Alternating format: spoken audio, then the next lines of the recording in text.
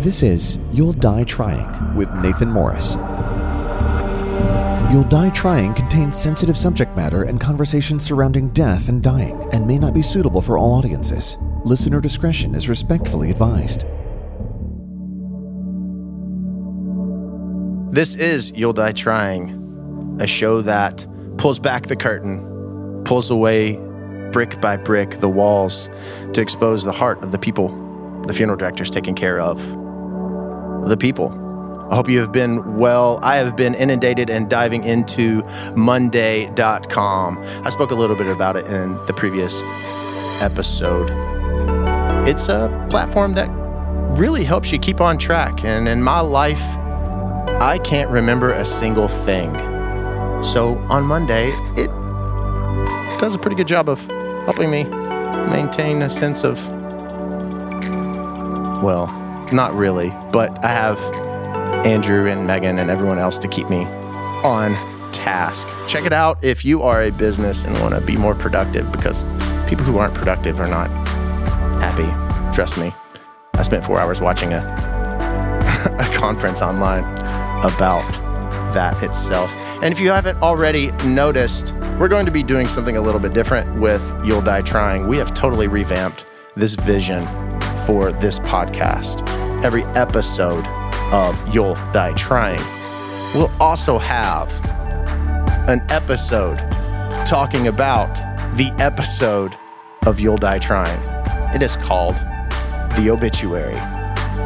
So, this episode, as it has just dropped, so has You'll Die Trying, The Obituary. Be sure to go and subscribe to that podcast this very moment, wherever it is you do get your content, so that you can hear Micah and Andrew dissect this episode in real time. So listen to this, head over there and listen to that, pull up a seat, put your PPP, well, not PPP, that would be the money that was given to all of us during a pandemic. Put your PPE on, and let's dive right in. This is You'll Die Trying.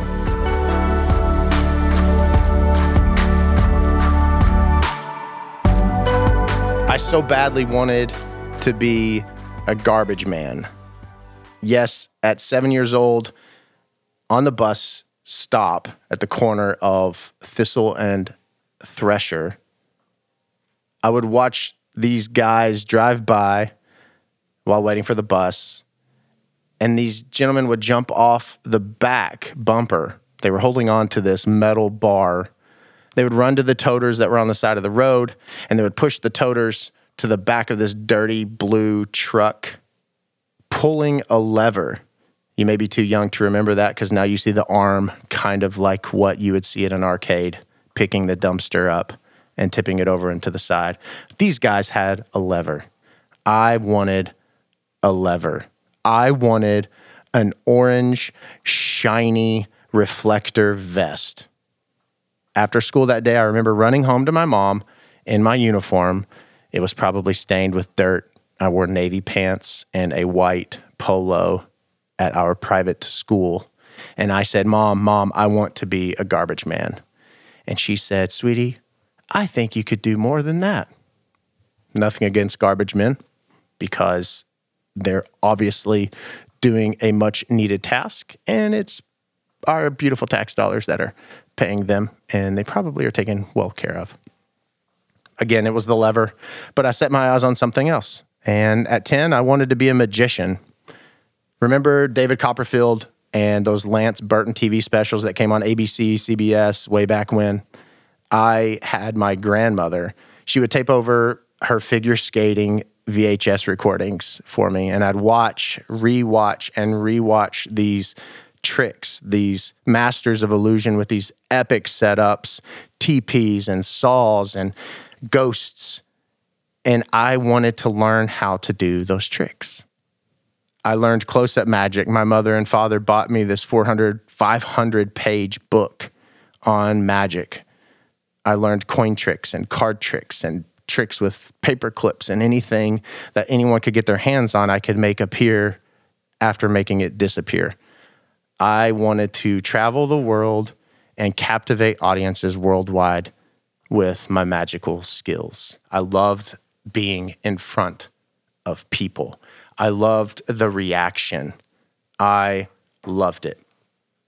I remember on Thanksgiving, I took a VHS recorder and recorded a magic special of my own, and everyone in the house had to sit, whether they wanted to or not, and watch it. And they all watched it. And believe it or not, it was pretty dang good. There were some cheesy moments, of course, and an awesome bowl cut, but I wanted to be a magician. I probably went and saw David Copperfield 5, 6, 7 times, and I'm not really sure how mom or dad paid the mortgage this particular month because the tickets were really expensive, but nonetheless, it was totally worth it and a great, great memory for me. And then after that, at 15, I made the ultimate decision that would change the trajectory of my life. And I was going to become a pop artist. I'd started taking voice lessons at 8 years old, and I sang solos in music class with Miss Harris. God bless you, woman. You are a saint. I still pass her husband's accounting office. He taught me in Pee Wee football, and I'll never forget kicking the football directly into his crotch. He fell to his knees and screamed, "Not that way." Hey, you got to learn somehow. Sorry about that, Mr. Harris. He's a great guy. So I'd taken these voice lessons. I'd started singing in music class in church. But I realized again that I enjoyed entertaining people. I enjoyed the fact that people enjoyed what it is I was doing. At an early age, I caught on, I held on to that. I was going to make a living at it. I was going to travel the globe. I was going to be the next Justin Bieber. 2 days after graduating high school. Now, my high school was far different than most high schools' experiences. I went to private schools my entire life. Freshman year of high school, I recall I did not make the basketball team. I was so mad. I've gone to school with these people my entire life. I went home to my mother and I said, I am not going to that school. I didn't make the team. I'm going somewhere else and trying out. I went to a public school, tried out for basketball right after Christmas break. I made the team. I finished that semester and that season at that school, and then I went back to private school. Played football for the private school, kicking, and I probably could have gone somewhere with it, but my eyes were set on music.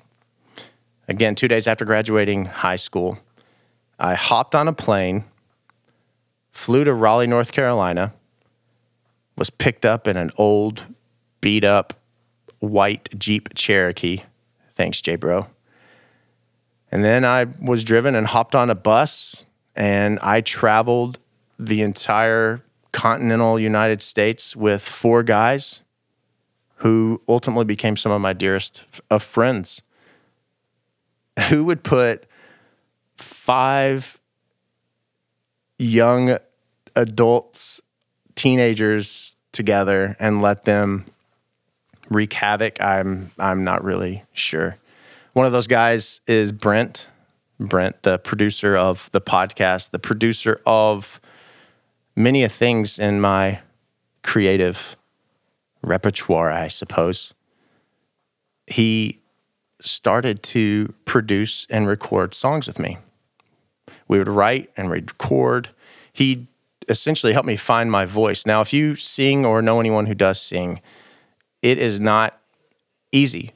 There are a lot of different things and techniques in regards to singing, especially at 8 when you learn how to sing and then you go through puberty and your voice begins to change. For me, it was very difficult to find my voice again. And Brent really helped to get that out of me and learn to control breathing and the way in which you project. I could go on and on about, how it is you sing, but Brent truly helped. So I released an EP in 2005. Those things were, and I think maybe still, somewhat cool. It's like a small album where you put 4 to 6 songs on, so people get an idea of your sound. It's what record labels will do a lot of times when, they don't necessarily invest in the full album. They're investing in singles. 2005, I released this EP called Leaving Durrelly. It actually was nominated for Independent Release of the Year, next to a small band called Hanson and Taylor Swift at the time. Yeah, I know.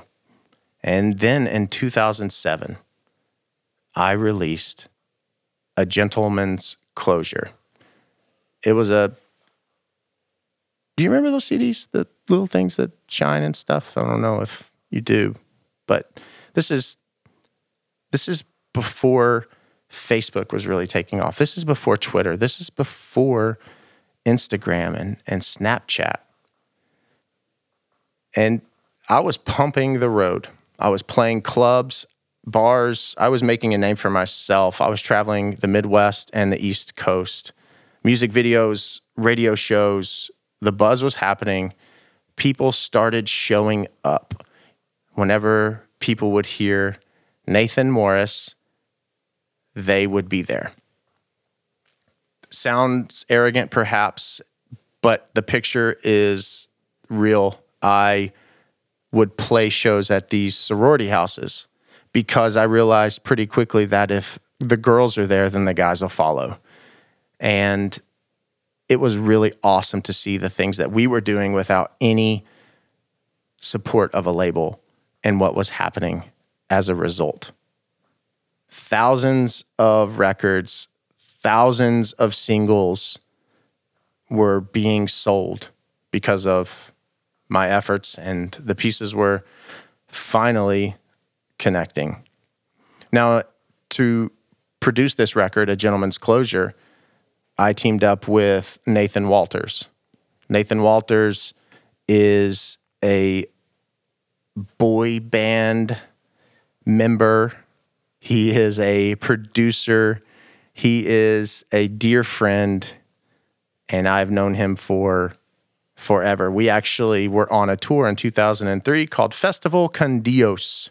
Festival Con Dios was a, God rest its soul, a music festival, outdoor music festival that would pop up much like your Bonnaroos, but it would travel the United States. And Nathan and I became friends during this time when Plus One, his once boy band, went from 5 to 3, and they revamped their sound.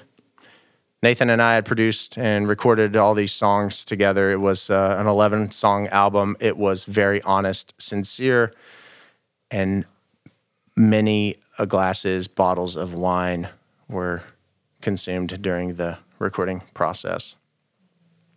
A Gentleman's Closure was actually funded just because I had to work at Starbucks. I had to work at a space and place to fund it and my goals. And Starbucks was my job. I got up. I was at Starbucks at 4 a.m.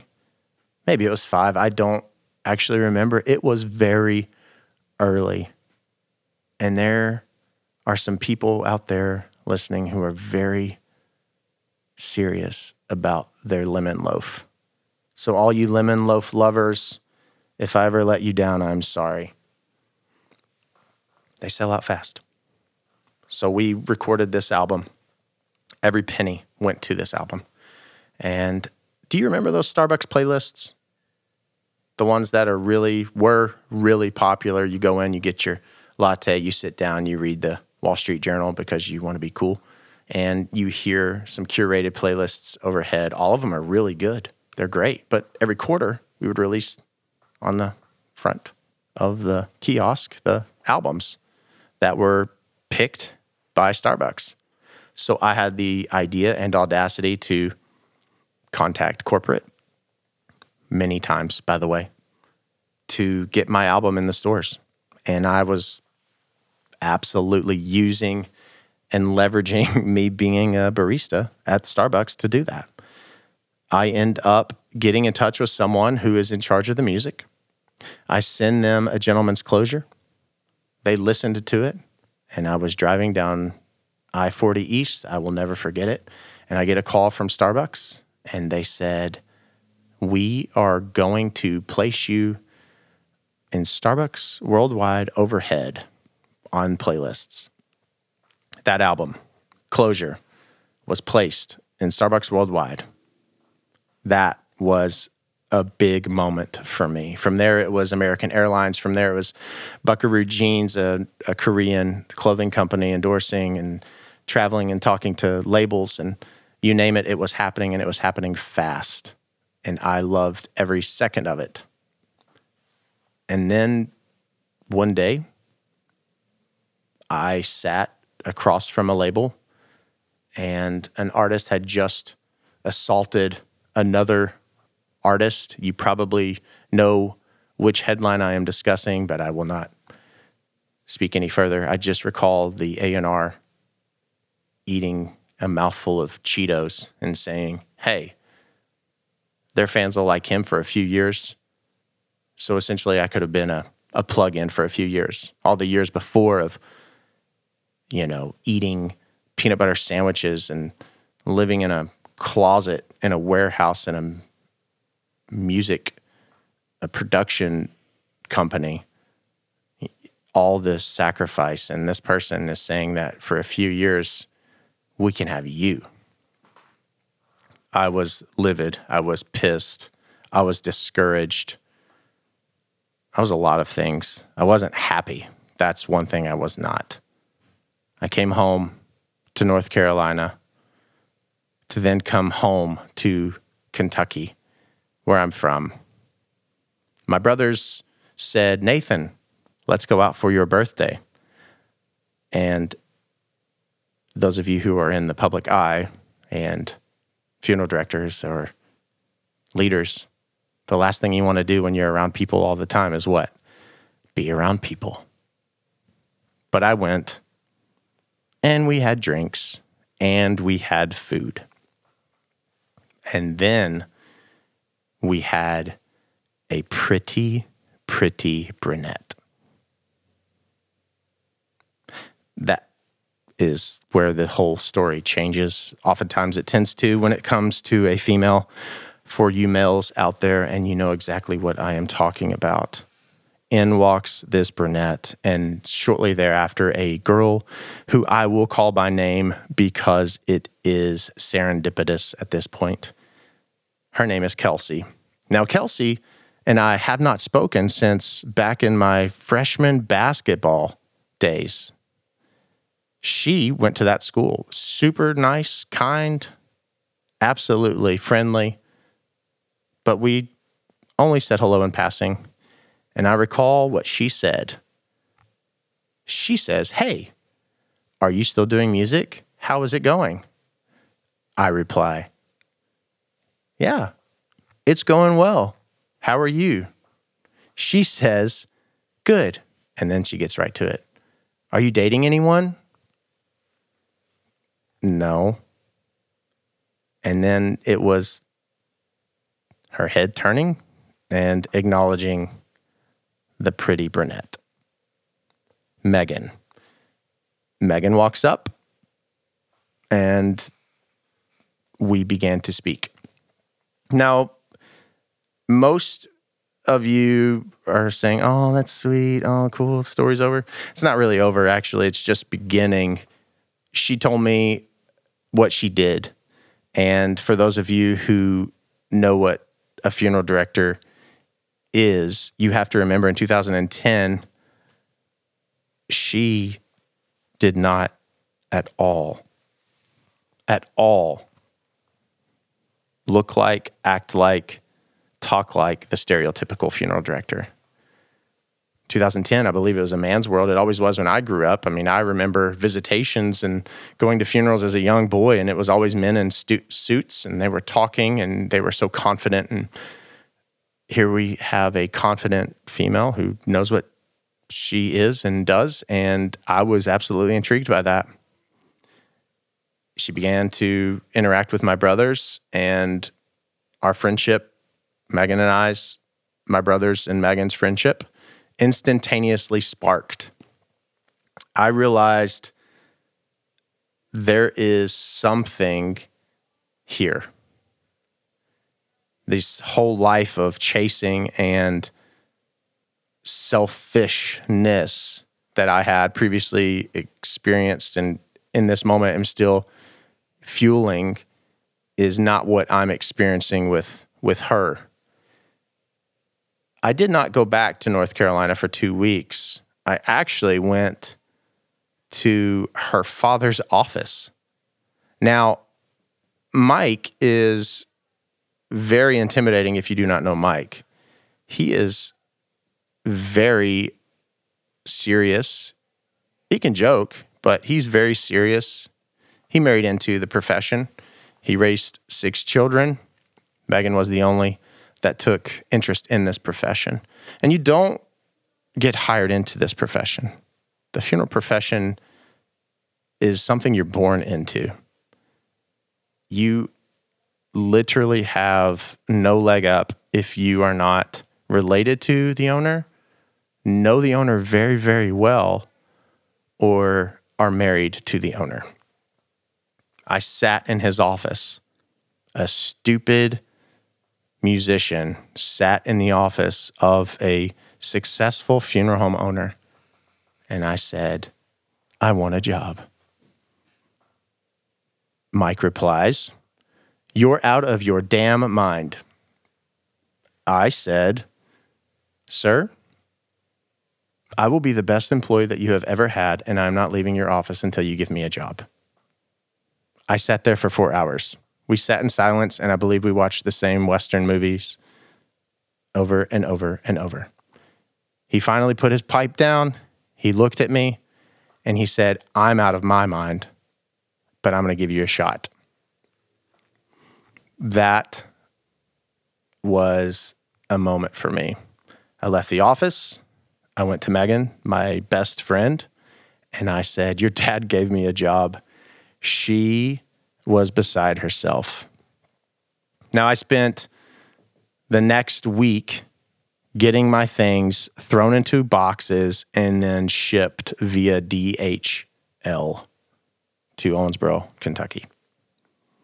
And I am now immersed in a world of death, a world surrounded by people who are grieving and those who are leading are selfless. The most selfish human in the entire world is now standing amongst some of the most selfless people in the entire world. I spent 2 years grieving my loss of what I thought in the music profession. How could someone fail at their biggest dream goal and what was going so well? I considered what I was doing a failure. I considered this new life to be the end of me. And it was the polar opposite. Megan and I go on to get married. Megan and I go on to have 4 boys. Megan and I go on to create a company, Morris Family, that is arguably one of the most progressive in our field. It was 2016. We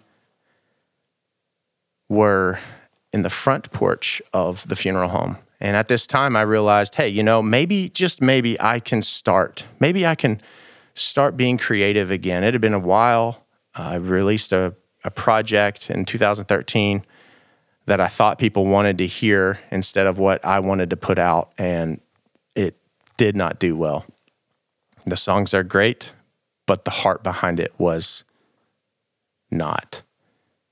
And I finally realized if I'm going to put myself back out there, I need to be honest and genuine. I began to vlog. If any of you know Casey Neistat or Mr. Beast or any of those on YouTube, I wanted to create that platform. The funeral profession didn't have anything like that. It still, to a degree, does not. And that is what this podcast is about, is content. And I was going to release content, and I was going to intertwine musician and mortician. And I am recording a video at this particular time, and the phone rings. And the phone call is in regards to a family who had lost someone, and they needed to come in and make arrangements. And they would be there within 30 minutes. And where they were coming from, I knew that it had been snowing this particular day. So I had hung up the phone, continued to talk, and for the next 30 minutes was gathering video footage for my upcoming vlog. The phone rang a little later, and it was Dave at the cemetery who said, "Hey, you have an upcoming funeral here, but there's been a fatal accident shortly before this phone call." I said, as I'm recording, I hope it wasn't them. It was them. The phone call that I'd take 30 minutes prior, speaking to this person who had just lost a family member. They're on their way to make arrangements for their family member, and they pass away in a car crash. I was heartbroken, and it was captured on camera. I vlogged a death. I remember those next 4 days it was, from the time of arrangements to the time of burying each loved one, how exhausting it was. We had 2 boys at the time. We multiply like rabbits, so 2 boys. And I go home and I record myself on a camera, the same camera I was vlogging earlier, but this was simply just to essentially confess. This was to sit and to get it all out there, because we kind of keep it to ourselves as directors, as funeral directors. We have to be tough. We have to be the strongest in the room, the leader, stoic, all these things that you know, and you are shaking your head. Yes, we have to be that. And you can't be that all the time. I couldn't be it anymore, but I wasn't ready to be it for everyone. So I spoke to the camera. Heartfelt thoughts in regards to this particular situation. This was a defining moment for me. This helped me to realize that I can do both. I can be creative in a musical world, in a vlogging world, in video and in content, but I am an incredible funeral director. And this was divine in the fact that I am now a funeral director. That video was put private on my YouTube channel. I fell asleep this night. I woke up late the next morning. Now late now is 7:30, but late then was 10:30. I wake up and my phone had blown up. I had 100+ notifications. That video was found overnight by the family. That video was shared by the family and seen thousands of times.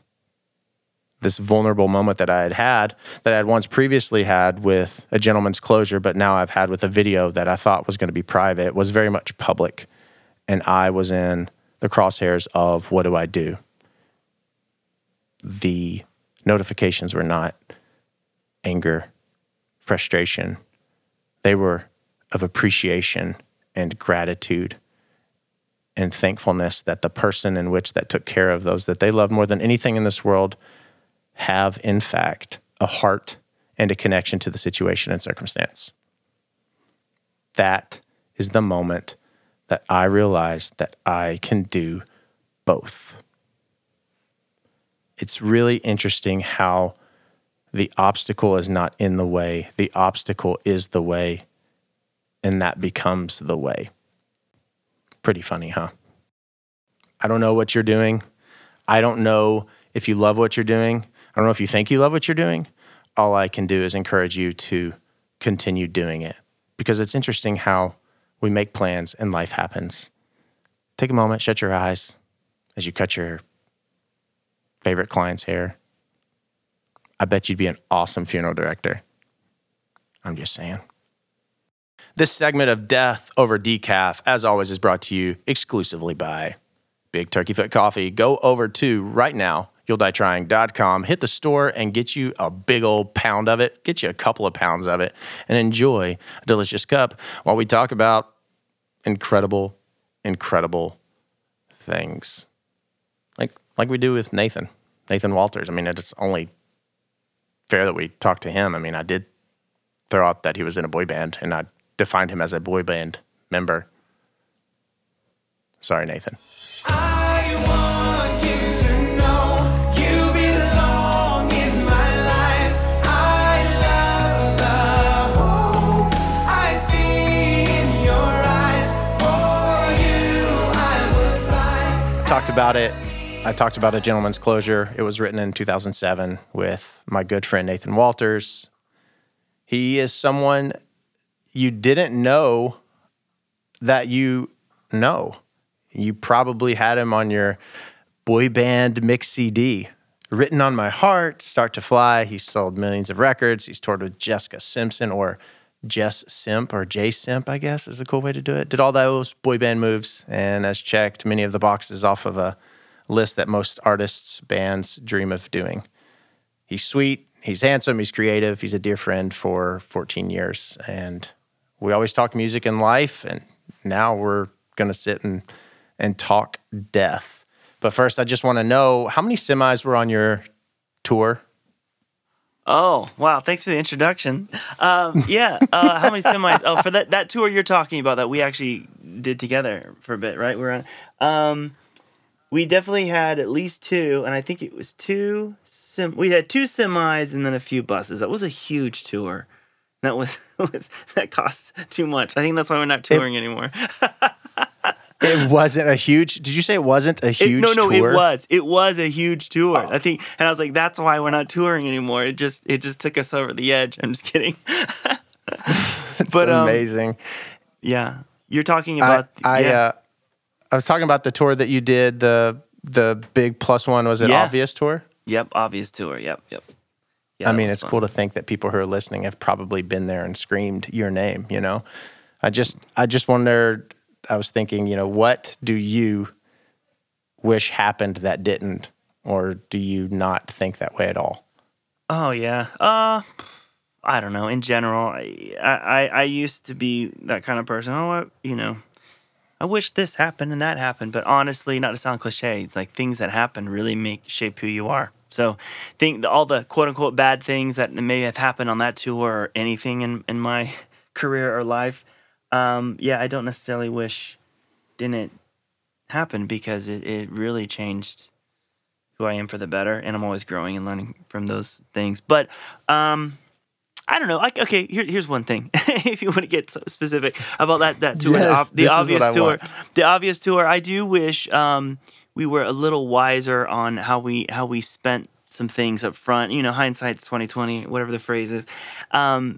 And because I think that tour was great. It started out with all these big semis, like you said, big lights, big stage, like crazy. And then towards the end of the tour, we just had to scale back because of some unforeseen things that couldn't happen. And so by the end of the tour, we scaled back, and it wasn't that, So I wish we would have maybe met somewhere in the middle, But no one knows the future, and no one foresaw those things happening that made us scale back. But that being said, hey, that was a fun tour, and you were there for a bit, right? Just a little bit, yeah. The very tail end. I was talking in this podcast about my journey as this artist, and do you feel that artists are universally addicted to this chase and the attention? Yeah. What are your thoughts on that? Yeah, yep. So I was an artist myself. I would say I still am an artist, but currently I produce records now, so I almost feel like I've branded myself as a music producer.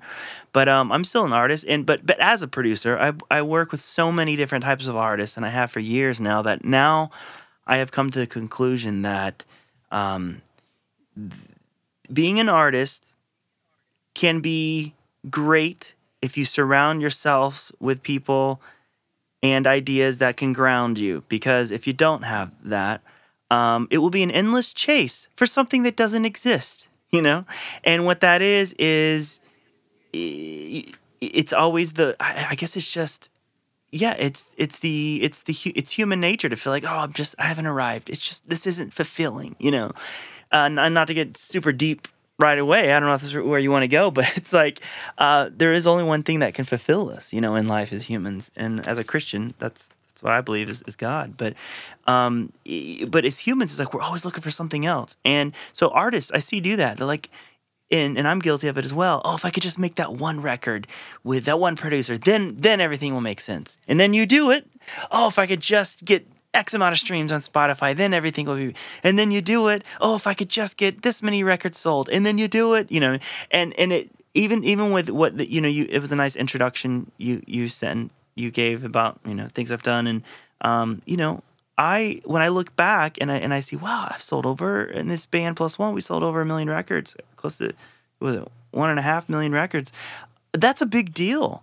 But still, even in the height of Plus One, there are times where I felt like, well, it's mainly a Christian band for Christian music. I wish we were a real band on mainstream, you know? And then we did some mainstream stuff on the Disney Channel, Nickelodeon, even on MTV, and even toured the world. Well, you know, and then you start making excuses. Well, it's not like this band. You know, it is never fulfilled. Even in the height of your career, it never feels fulfilled. That's my experience. And so it's a dangerous slope as an artist to always be searching for something that will fulfill you. That being said, I think it's good to have goals, and as humans, we always like adventure, and we will always be adventuring. That's why we go to space. That's why we, you know, go to the depths of the ocean. That's why we conquer. You know, it's in our DNA. But to answer your question, yeah, artists are always on this journey. Is that what you asked me? Do you think that?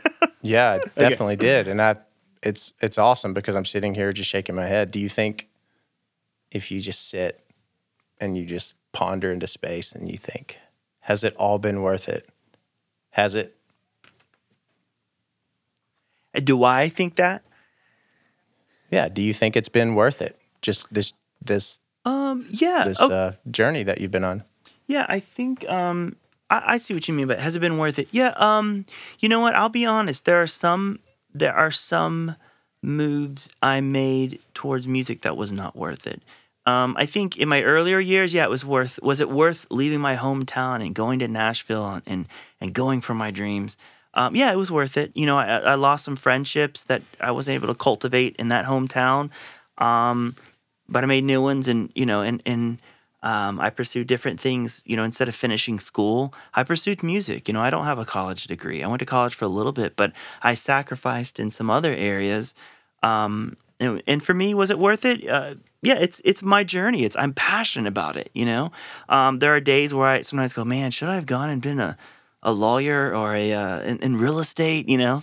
And you can still, I guess in real estate, I still dabble in that. But, you know, you have thoughts as a human. Like, but that being said, I have made moves after I got married where it wasn't worth it, you know? There's a drive to be successful in music that is needed, where you do have to sacrifice some things in life, you know? It might be instead of watching Netflix or a movie or that kind of, you know, you got to sacrifice and put in some time to write that song or whatever, you know? It could be during the day, not always at night. Like you and I, Nathan, you know, we work together. You're probably sacrificing some time that could be towards some business moves that you're going, you know what, I'm going to put towards myself because I'm passionate about doing this, you know? And there's always some type of sacrifice. You got to see what that is. And but for me, yeah, I made moves that I regret. I think in the early beginning stages of my marriage, I was so adamant, I was so passionate and used to doing music for a living that without even thinking was horrible. But I abandoned my wife, Ina, in some times where easily would just get lost in the studio and then realize, oh my gosh, what am I doing? It's 12 o'clock at night, you know? And you know, that hurt our relationship a little bit in some ways that we had to rebuild, but we learned from, you know, and grew. We have a great, strong marriage now, but yeah, there's some things I regret when I think of it that way. That got heavy Yeah, real I think quick. it's important.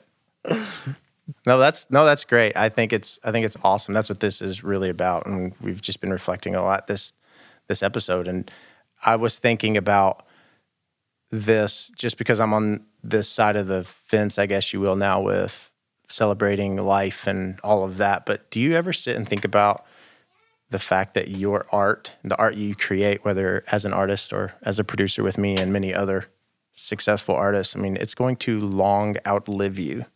Oh yeah. You thought about that? Yeah, I do think about that, and I thought about it more now that I have kids. I have 2 kids. I have a 4-year-old and a son and a daughter who's 8, and I do think of it differently now. Like I'm kind of now getting back into that artist moment where I'm writing some songs for myself now, and I'm thinking of it that way where I'm making music for myself now, and there's some business ideas I'm floating around. I want to make some money from it. But besides that, I'm really thinking, wow, I'm recording these moments now because I know one day my voice will get older, and sometimes I feel like I hear it slightly dropping. It's a little lower than it used to, and maybe that's just I'm more confident in life now. No, but I do feel like I want to capture where I'm at now. And how I feel, what I'm thinking, how I sound now, and I want to record that because that will be always recorded. To where now that I have kids, that's where I was going with it. Now that I have kids, I know they'll be able to, look back and oh, that's my dad, And I know it sounds kind of self-indulgent, but they'll be like, oh, that's my dad. I remember that, And even after I die, I think artists are all self-indulgent. Yeah, To a degree. in some way, yeah, to a degree, yeah, it's kind of sad, but What do you want to be remembered for when the curtain closes, when the song fades out? Like, what do you want to be remembered for? I would like to be remembered for someone who was passionate, about what I was doing and authentic. I have in my life, I've been in situations where I have been tempted not to be as authentic in certain situations, and I've regretted that.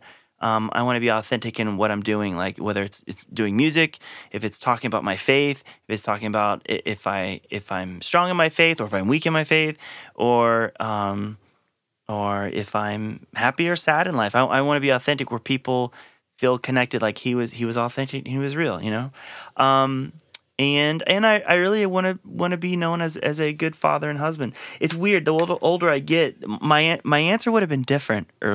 Years earlier, 10 years ago, earlier it would have been. Oh, I just think it's amazing that you still have put. You haven't once said anything about music. You said authenticity. It's awesome, and being an incredible husband and father is incredible. Yeah, because. Take everything else away, what do you have? And that's really that's what matters. This new world, that I'm in is about. Being creative, yes, is awesome, and at the bedside, creativity goes away, and it's literally the hands of those you love most that are holding yours. Family comes So first. It's always. You've never been asked this. What does...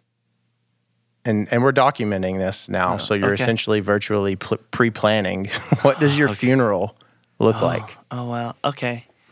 I actually was thinking about this the other day.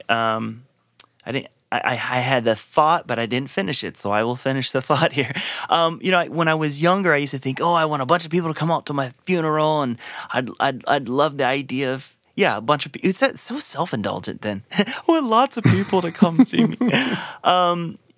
You know what? I honestly, it would be. I'm at a place now. It would be what does my family feel? What would help them grieve? What will help them get? I'm assuming if I die and they're still alive. That's kind of how I'm thinking it. Whoever's left behind grieving me, I want them to feel comfortable, and I don't want them to have to feel like they have to fulfill. Well, Nathan said he wanted this, I want them to feel comfortable because I honestly would be like, I don't care, I don't care at this point. I want them to feel like, okay, even down to, is it cheaper for us to do this to his body instead? Do it. That's fine. I'm really living for afterlife. But I want my family not to feel like burdened during that time, of grieving. And I want them, so if they want people around them, I want them to do that. If they want it to be by themselves and intimate, then I want them to do that. So that's kind of what I would will. I guess I should put that in a will, huh? You absolutely should put it in a will. I should. I need to do that. Well, after all is said and done, after all the cool things that you have done, we've done together, it's pretty neat that, at the end of the day, you and I get to share this friendship and do all this really cool stuff together. And I just appreciate it. Thanks for all that you've offered this world through your creativity. I appreciate that. Oh man. Well, I'm so thankful for our friendship too. Like you said, it's been a while. I feel like over the years we've, whether we take a break, we don't talk to each other for a couple of years, which never really truly happens. I feel like we pick up kind of where we left off, but in a new way. I actually have seen us kind of separate and then come back and have seen you in a different light, and I say in a good light, where I'm like, wow, this guy, you've inspired me. I've seen where your discipline and your passion and your drivenness, is that a word, has shown through. Where I'm like, wow, this guy has grown up. Not like I'm putting you down in the past, but you have grown up a lot. Where it's now inspiring me. So I'd say that to say I'm thankful for your friendship. I think it's amazing that your and Ina's marriage survived with my friendship there. Yeah. I just think it's funny how we would stay up all hours of the night drinking bottles of wine and tea, and Ina was so patient. But Nathan, thanks for chatting with me today. Yeah. Thanks, man. 2 down, 1 billion to go. Hey, again, a special thanks, Nathan. Nathan was in my wedding. And so was Brent with his beard. And anyway, it's just really nice to have good friends who support you and hold you up in this entirely crazy thing we call life. I hope you enjoyed that little bit. Hey, head over to you'll-die-trying.com. Be sure to subscribe to this podcast, wherever it is you get your podcast content, and then head over and listen to You'll Die Trying, the obituary. Streaming right now. All right, 115 in the bag. We'll see you at 116.